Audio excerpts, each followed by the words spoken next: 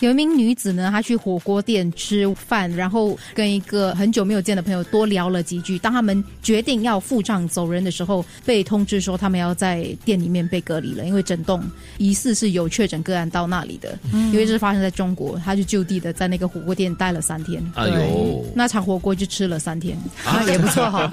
他们有继续供应火锅吗？有。哎呦，那太好了。它是免费的吗？免费的。哎呦，真好。因为如果是麻辣火锅的话，你就会开心死了，金云。因为除了他之外，其他的食客30多个人都跟他一起在那个店里面待了3天。你知道什么？他们会这样子供应的另外一个原因，是因为那个食材都在店里了，3天之后如果不吃也是不新鲜，坏了，浪费了。对，也是Good PR。但是我相信这群人在隔离3天过后呢，出来就是得到接下来火锅恐惧症，3个月不敢吃火锅。我还以为是说3年不敢吃，至少3年也有可能。那就看你们懂不懂得发挥创意了。对，因为它不同的汤底嘛，你每一餐就吃不一样的，再来就鸳鸯啊，是还可以换座位，而且还比较清淡一点点。对，今天这一餐专吃蔬菜，那下一餐就专吃肉。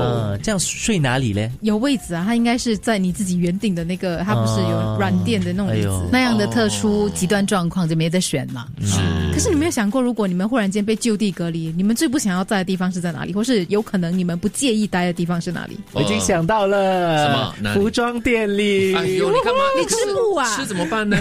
吃啊！呀，如果是被隔离，有人会送食物过去的啦。服装店你更怎么样呢？每天都是不同的试衣服，做 catwalk 咯。对，哎呦，这样子也会走累啊。整间店的服装我都可以试一遍，然后拍照。我是比较贪吃的啦，而且比较实际。如果可以选择的话啦，我想选择超市。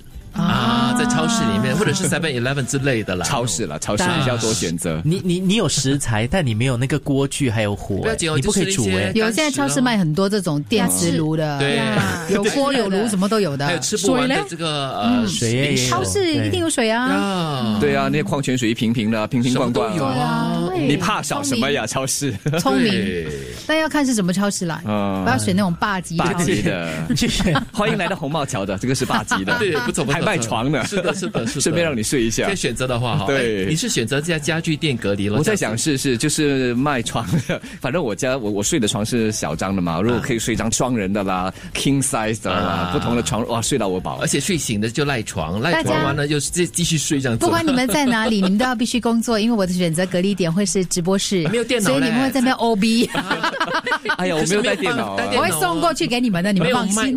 手机字不好，这样直接用手机上就好了。我从澳大利亚都可以这样子直播了。OK 咯，人家 work from Queensland 咧，很 high class，OK 明了咯。你 work from supermarket， 他 work 家具店 mattress shop。No，I work on bed。Then you work from home also 咯，you know work from fashion。I work from Zara。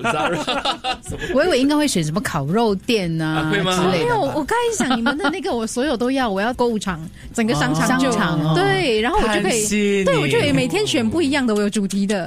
太贪心了，你看服装店也有哦，超市也有啊，什么都有哦。它全部包罗。你不如这样子了，买那种综合式的公寓吧，楼下都是商场，逛到你够。就不一样嘛，不一样。那个就是你花钱嘛，你被就地隔离，是那个你没有办法，那几天你就得待在那里。你们想象成这个就地隔离之后，整个店都是你们的也是异想天开，3个字，想得美。对，我知道了，你就去申请另外一份工作，保安人员，整个商场够你逛的。你说半夜大家回家的时候吗？是，继续逛。